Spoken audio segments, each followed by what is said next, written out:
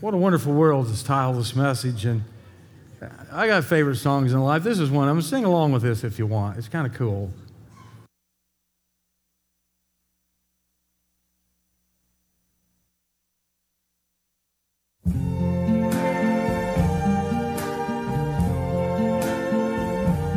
I see trees of green, red roses too. I see them bloom for me and you, and I think to myself, what a wonderful world.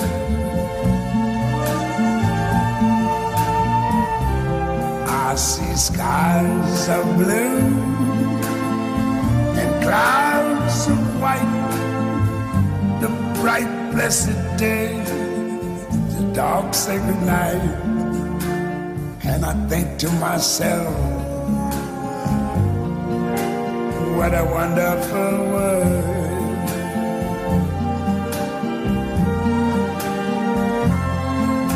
The colors of the rainbow, so pretty in the sky, are also on the faces of people going by. I see friends shaking hands, saying, how do you do? They're really saying, I love you. I hear babies cry, I watch them grow. They'll learn much more than I never knew. And I think to myself, what a wonderful world.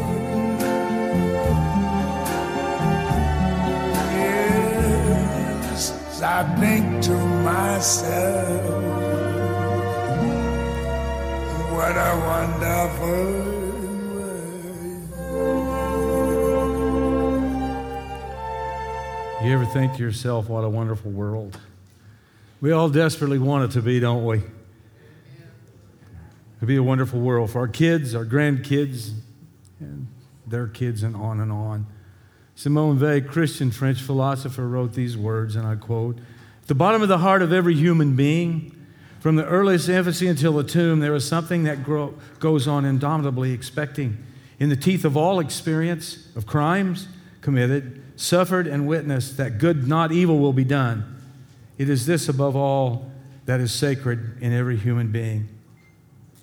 I think we long for it.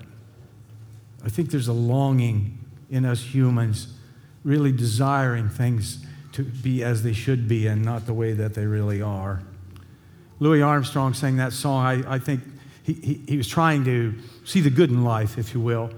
Green trees, red roses, blue skies, rainbows, friends shaking hands, people saying, I love you. So with that in mind, as we look at the world scene, we look at the world picture, and we watch the news and on, it's hard for us to frame this picture of this is a wonderful world in which we live. There is one way that we can see this as a wonderful world, as we try to see it from God's perspective. And herein is the problem in life. I think if you talk about the vast humanity on this world in the billions, how many out of those 6, 7 billion, whatever it is now, see life as God sees it? The big picture being, it's the story of the whole universe. The world is good, the world is fallen, and the world can be redeemed. It's the same cycle of goodness and fallenness and redemption. It applies to everything on the planet. You can take this formula and overlay it, and it applies to everything. To sex, to family, to church, to economics, to governments, to corporations, everything. In fact, that we humans touch, give off both. The original sin of goodness and the foul odor of fallenness, which requires the long, slow work of redemption. That is the plot presented in the Bible. It's the plot to all history. And the plot opens in Genesis 1 and goes clear through to the Revelation. That is the plot of life, in a sense. The big idea is we need to see the world from God's perspective. How's God see it? He sees it three ways. First, the world is good. For this claim, we have no less an authority than God himself. Genesis chapter 1, verses 1 through 5. In the beginning, God created the heavens and the earth. The earth was empty, a formless mass cloaked in darkness. And the Spirit of God was hovering over its surface. Then God said, "Let there be light." And there was light. And God saw that it was good. Then he separated the light from the darkness. God called the light day and the darkness night. Together they made up one day. Day 2, verses 6 through 8, God made the sky. Scripture says, and God saw that it was good. Day 3, verses 9 through 13, he made land and sea, plants and trees. The Bible says, and God saw that it was good. Day 4, verses 14 through 19, he made the sun, the moon, and the stars, and God saw that it was good. Day 5, verses 20 through 23, he made sea life and fish and birds, and God saw that it was good. Day 6, verses 24 through 31, he made every kind of animal and people. Verse 27 says, so God created people in his own image. God patterned them after himself, male and female. He created them. Verse 31 says, then God looked over all that he had made, and he saw that it was excellent in every way. And in each act of creation, Genesis 1 records the heartening refrain, and God saw that it was good. His task finished.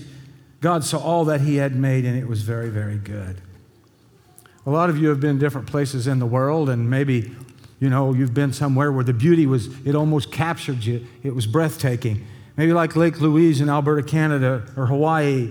And then you go to some cities or other countries, and you see a sense of hopelessness and pain. And now, with global terrorism on the rise, it seems that there's another issue that we deal with. Or we see the effects of human trafficking, people buying and selling other humans for sweatshops or the sex trade. And we've seen that right up the road in Terre Haute, Indiana. This is not something that's somewhere else anymore. Our clergy association had a meeting Wednesday at the hospital, and there was a lady there talking about this very thing, same thing, that there are more slaves in America now than there was when we could buy and sell people. It is human evil we must remind ourselves that mars the inherent goodness of the world. You notice I said human evil. It's on us. Did you realize that people go hungry for lack of compassion and not lack of resources? That the world creates enough food to feed every individual, but because of injustice and greed, it doesn't get to them. It's like the man who was praying one day. He was watching one of those commercials on TV where there were starving children in another part of the world, a third world country, and he was complaining to God.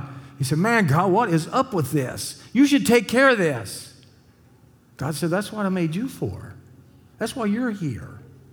You're here not to create more suffering. You're here to help alleviate it, actually. And it's the injustice part that I think drives us crazy. Dustin knows this, and a lot of you have been to Haiti. You see that in the leadership and in the government, that they are withholding food and withholding things from the people, and it's aggravating. It's what it is, but it is what it is. From Augustine onward, Christian theology has insisted that what we call bad things are actually good things perverted. A lie warps truth. Sexual immorality sullies the beauty of physical love. Gluttony abuses food and drink. A parasite, evil, must live off good and has no ability to create anything new. Everything evil in this world started out good, and mankind has perverted it. Many things in the world do not seem good, but take the human body. Virtually every activity of our body that we view with irritation or disgust, blisters, calluses, swelling, fever, sneezing, coughing, vomiting, and especially pain, demonstrates the body's protective response. Your body's trying to tell you something. Without these warning signs and crucial steps in healing, we'd be in great peril, actually. It's the same. Our emotional pain reveals good as well. What is good about fear?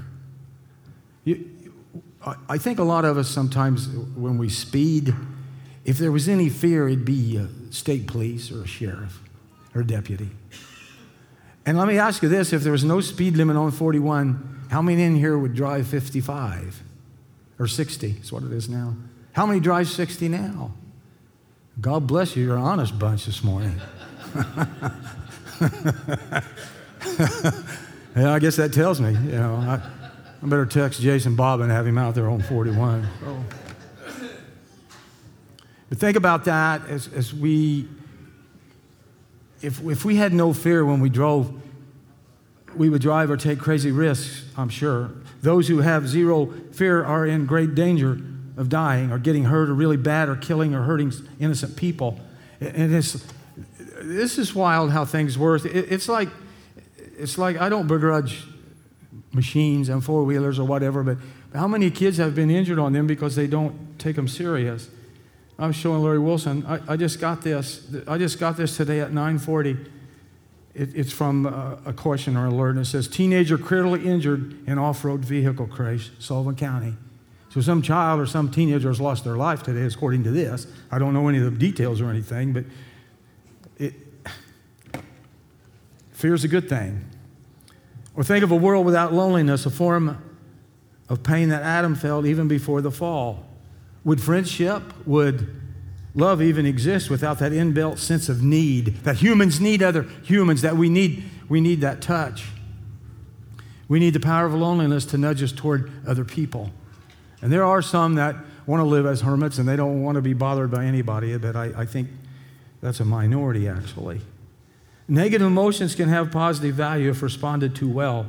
In the words of psychiatrist Gerald May, and I quote, in reality, our lack of fulfillment is the most precious gift that we have. It is the source of our passion, our creativity, our search for God. All the best of life comes out of our human yearning, are not being satisfied. I think we suffer most when we love the most. When something bad happens, perhaps we should see that as pain, and we see the sense in somehow how we can interject ourselves into that situation and make it better maybe. Second way we need to view the world as God sees it. The world is fallen. I think people that don't even know God understand that. In the movie Grand Canyon,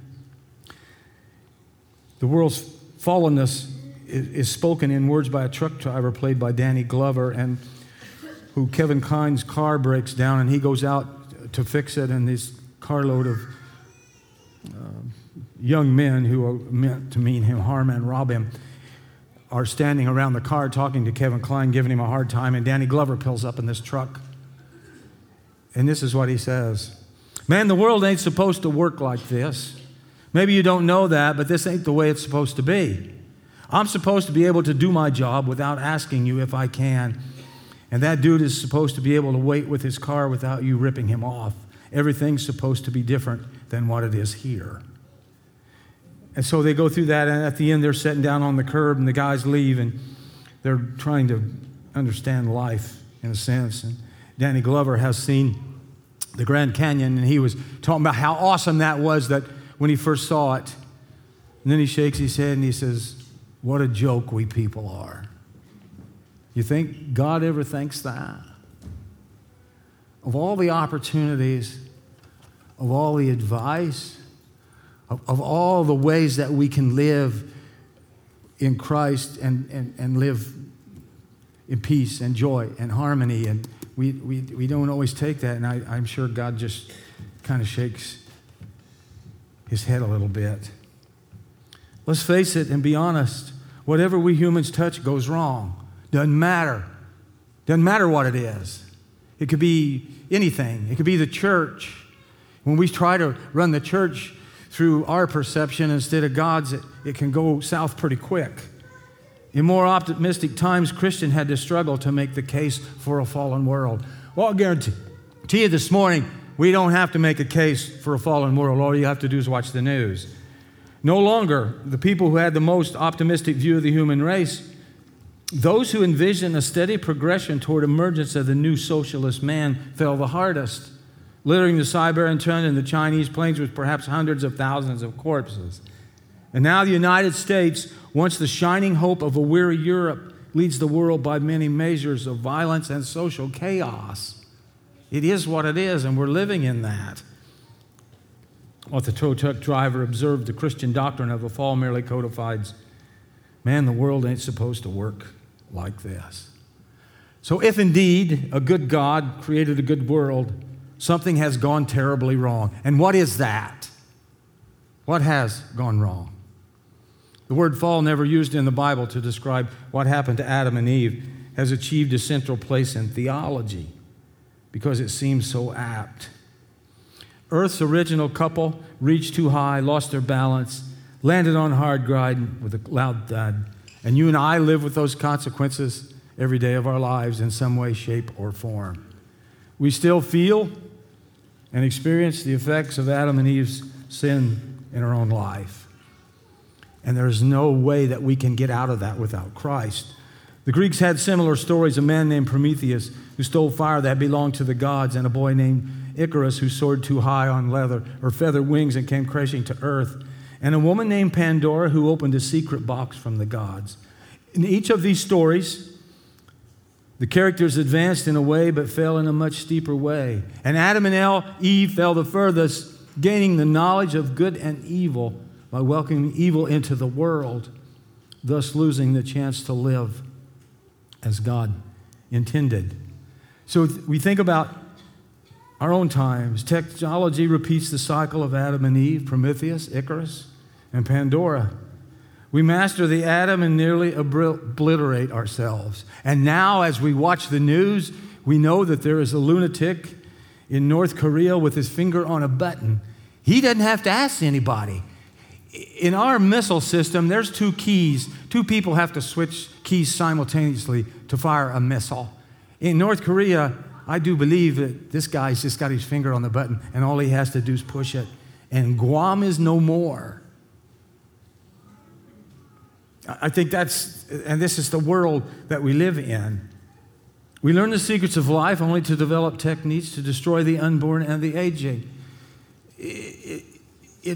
And people, Satan, I think, feels this. He wants this for us to accept that and be normal to abort babies. That they're not life, they're just an it.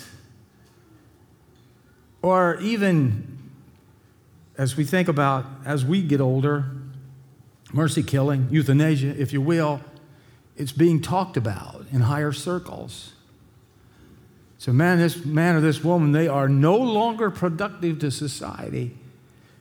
So I think we should put them out of their misery and give more air for us to breathe and more food for us to eat. You think that's far-fetched, but I do not.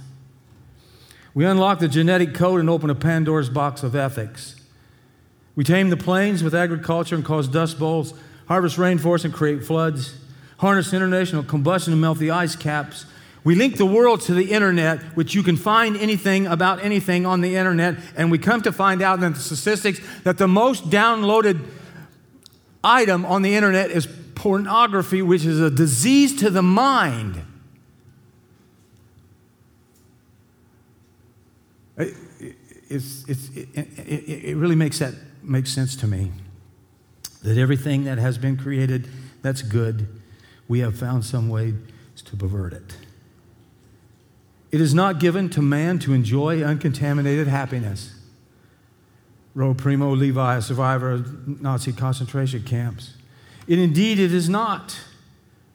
Nor can we know uncontaminated love or goodness or anything else, thanks to Adam's fall. Because we live in a fallen world, the entire planet is contaminated. All options have something wrong with them, and at best we seek out the least damaging.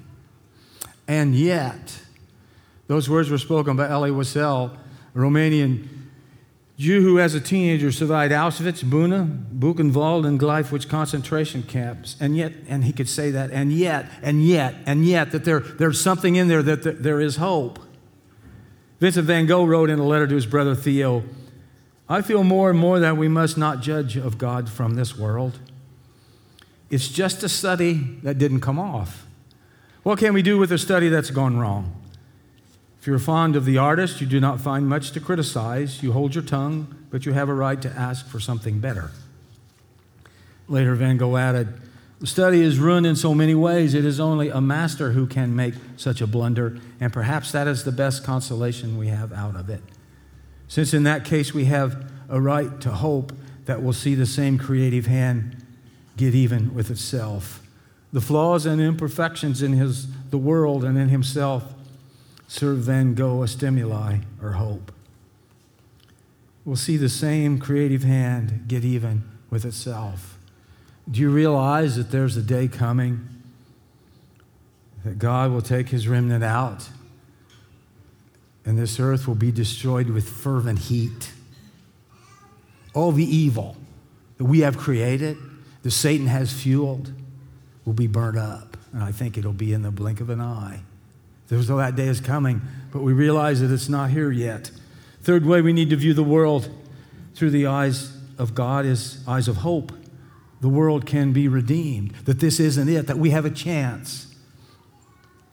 It is true as of Christendom, as of humankind, that its fall came so briskly on the heels of its creation as to make the two events seem like one, remarks the novelist Marilyn Robinson. The great recurring theme of biblical narrative is always rescue, whether of Noah and his family, the people of Israel, or Christ redeemed. The idea that there is a remnant too precious to be lost and whom humanity will in some sense survive has always been a generous hope. A religious remnant, us who believe, what a powerful word, redeemed. There are powerful words that mean much to me, but words that I'll probably never figure out, and grace is one of them. I wished I could tell you that I understand grace 100%, that I understand unmerited favor because God loves me. I wallow in it. I embrace it, but I don't understand it because it doesn't compute with this finite mind. Another one is the word redeemed. In a slave culture, translators of the first English Bibles rightly settled on redemption as the most powerful image of what God has in store for individual persons in all creation. Could any more image aptly express God's grace than a buyer purchasing a slave in order to set him free? We don't understand any of this. None of us were raised in a slave culture. We can't grasp it. We can't even come close. We can try. But you imagine the feeling and the emotion of standing on a slave block naked in front of the world with a chain around your neck, shackled, and knowing that you're going to be sold, in a sense, to be used in any way that that master would like to use you. And here comes somebody out of the crowd you've never seen that pays top dollar to secure your freedom. He buys your freedom, and then he takes that collar off and dresses you and say, go live. It's exactly what Christ did for us.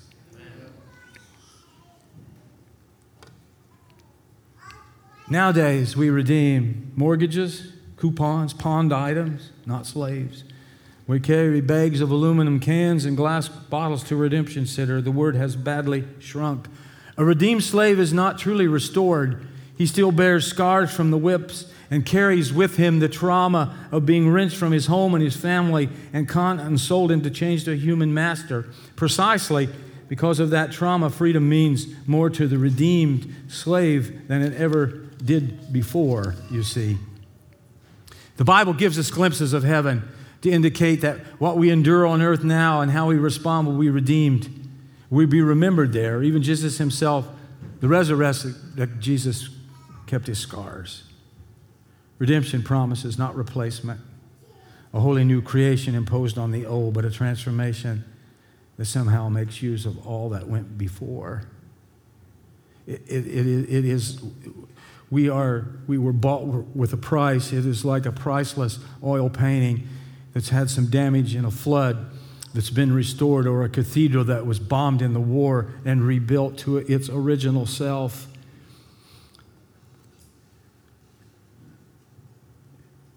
Redemption involves a kind of alchemy. Do you know this word? A philosopher's stone that makes gold from clay. And in the end, evil itself will serve as a tool of good. But for now, today, time matters, history matters, individuals matters. We are moving somewhere toward redemption. And what always amazes me about life and in the world and in the past and in history, people will borrow things from the Bible, will borrow things from the creation story, and then they try to make it their story, but it had to start somewhere, and it started here. Even movements that deny borrow elements from it. The Enlightenment promised a redemptive movement beyond ignorance toward a new consciousness. Romanticism sought to recover original innocence. Communism promised a way to reverse the fall without the need of redemption.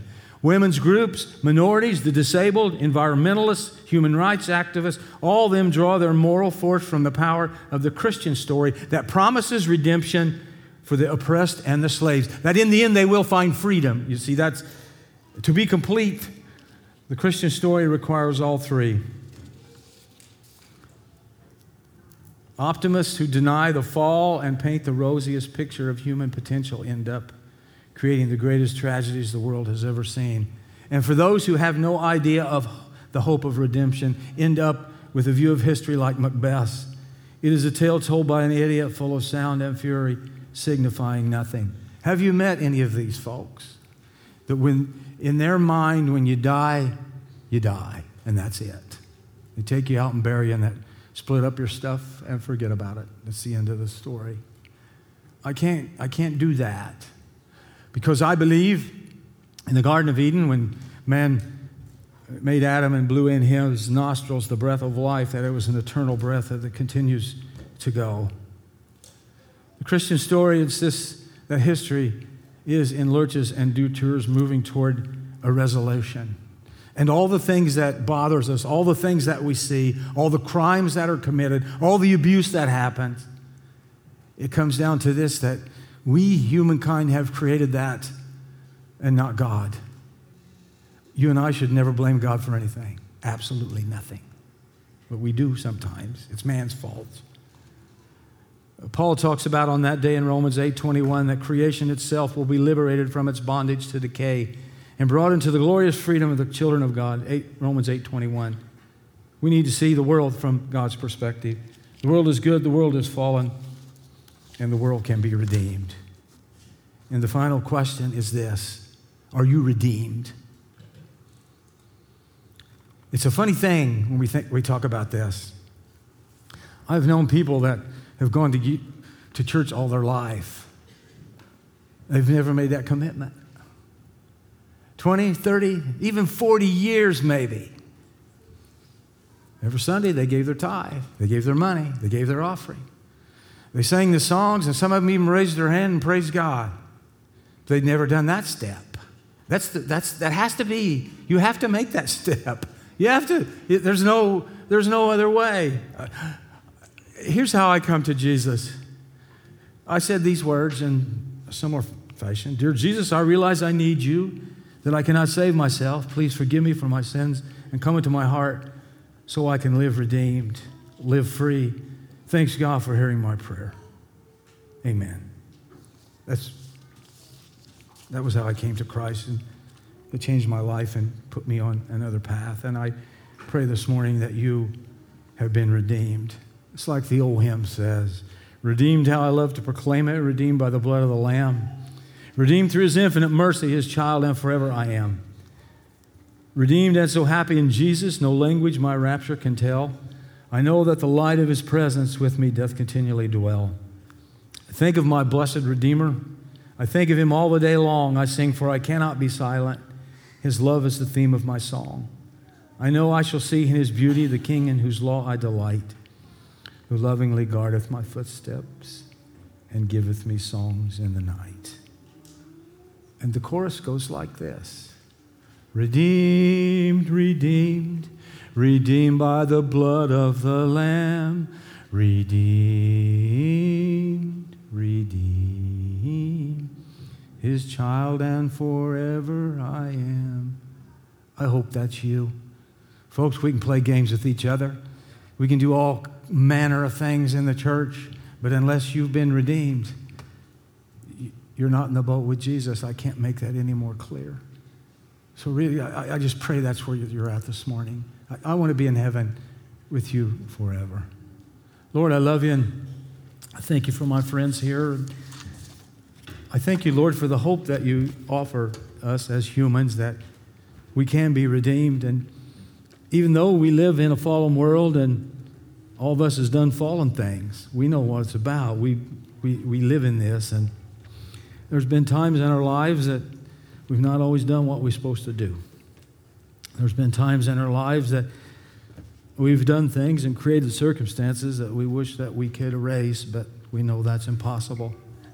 But man, Lord, you give us an out. You give us hope. Even in our sin-sickened state, that we can lay this down at your feet and you cleanse us completely with your precious blood. There's no other place in the world that we can find that. So right now, Holy Spirit, I just pray as we sing this song that we're just honest. We need to confess sins, that we do it. When you want to be prayed with, we can come down here and somebody will pray with you. That's right now, Lord, I just pray that you take control of this part of the service, for we ask it in the name of Christ. Amen.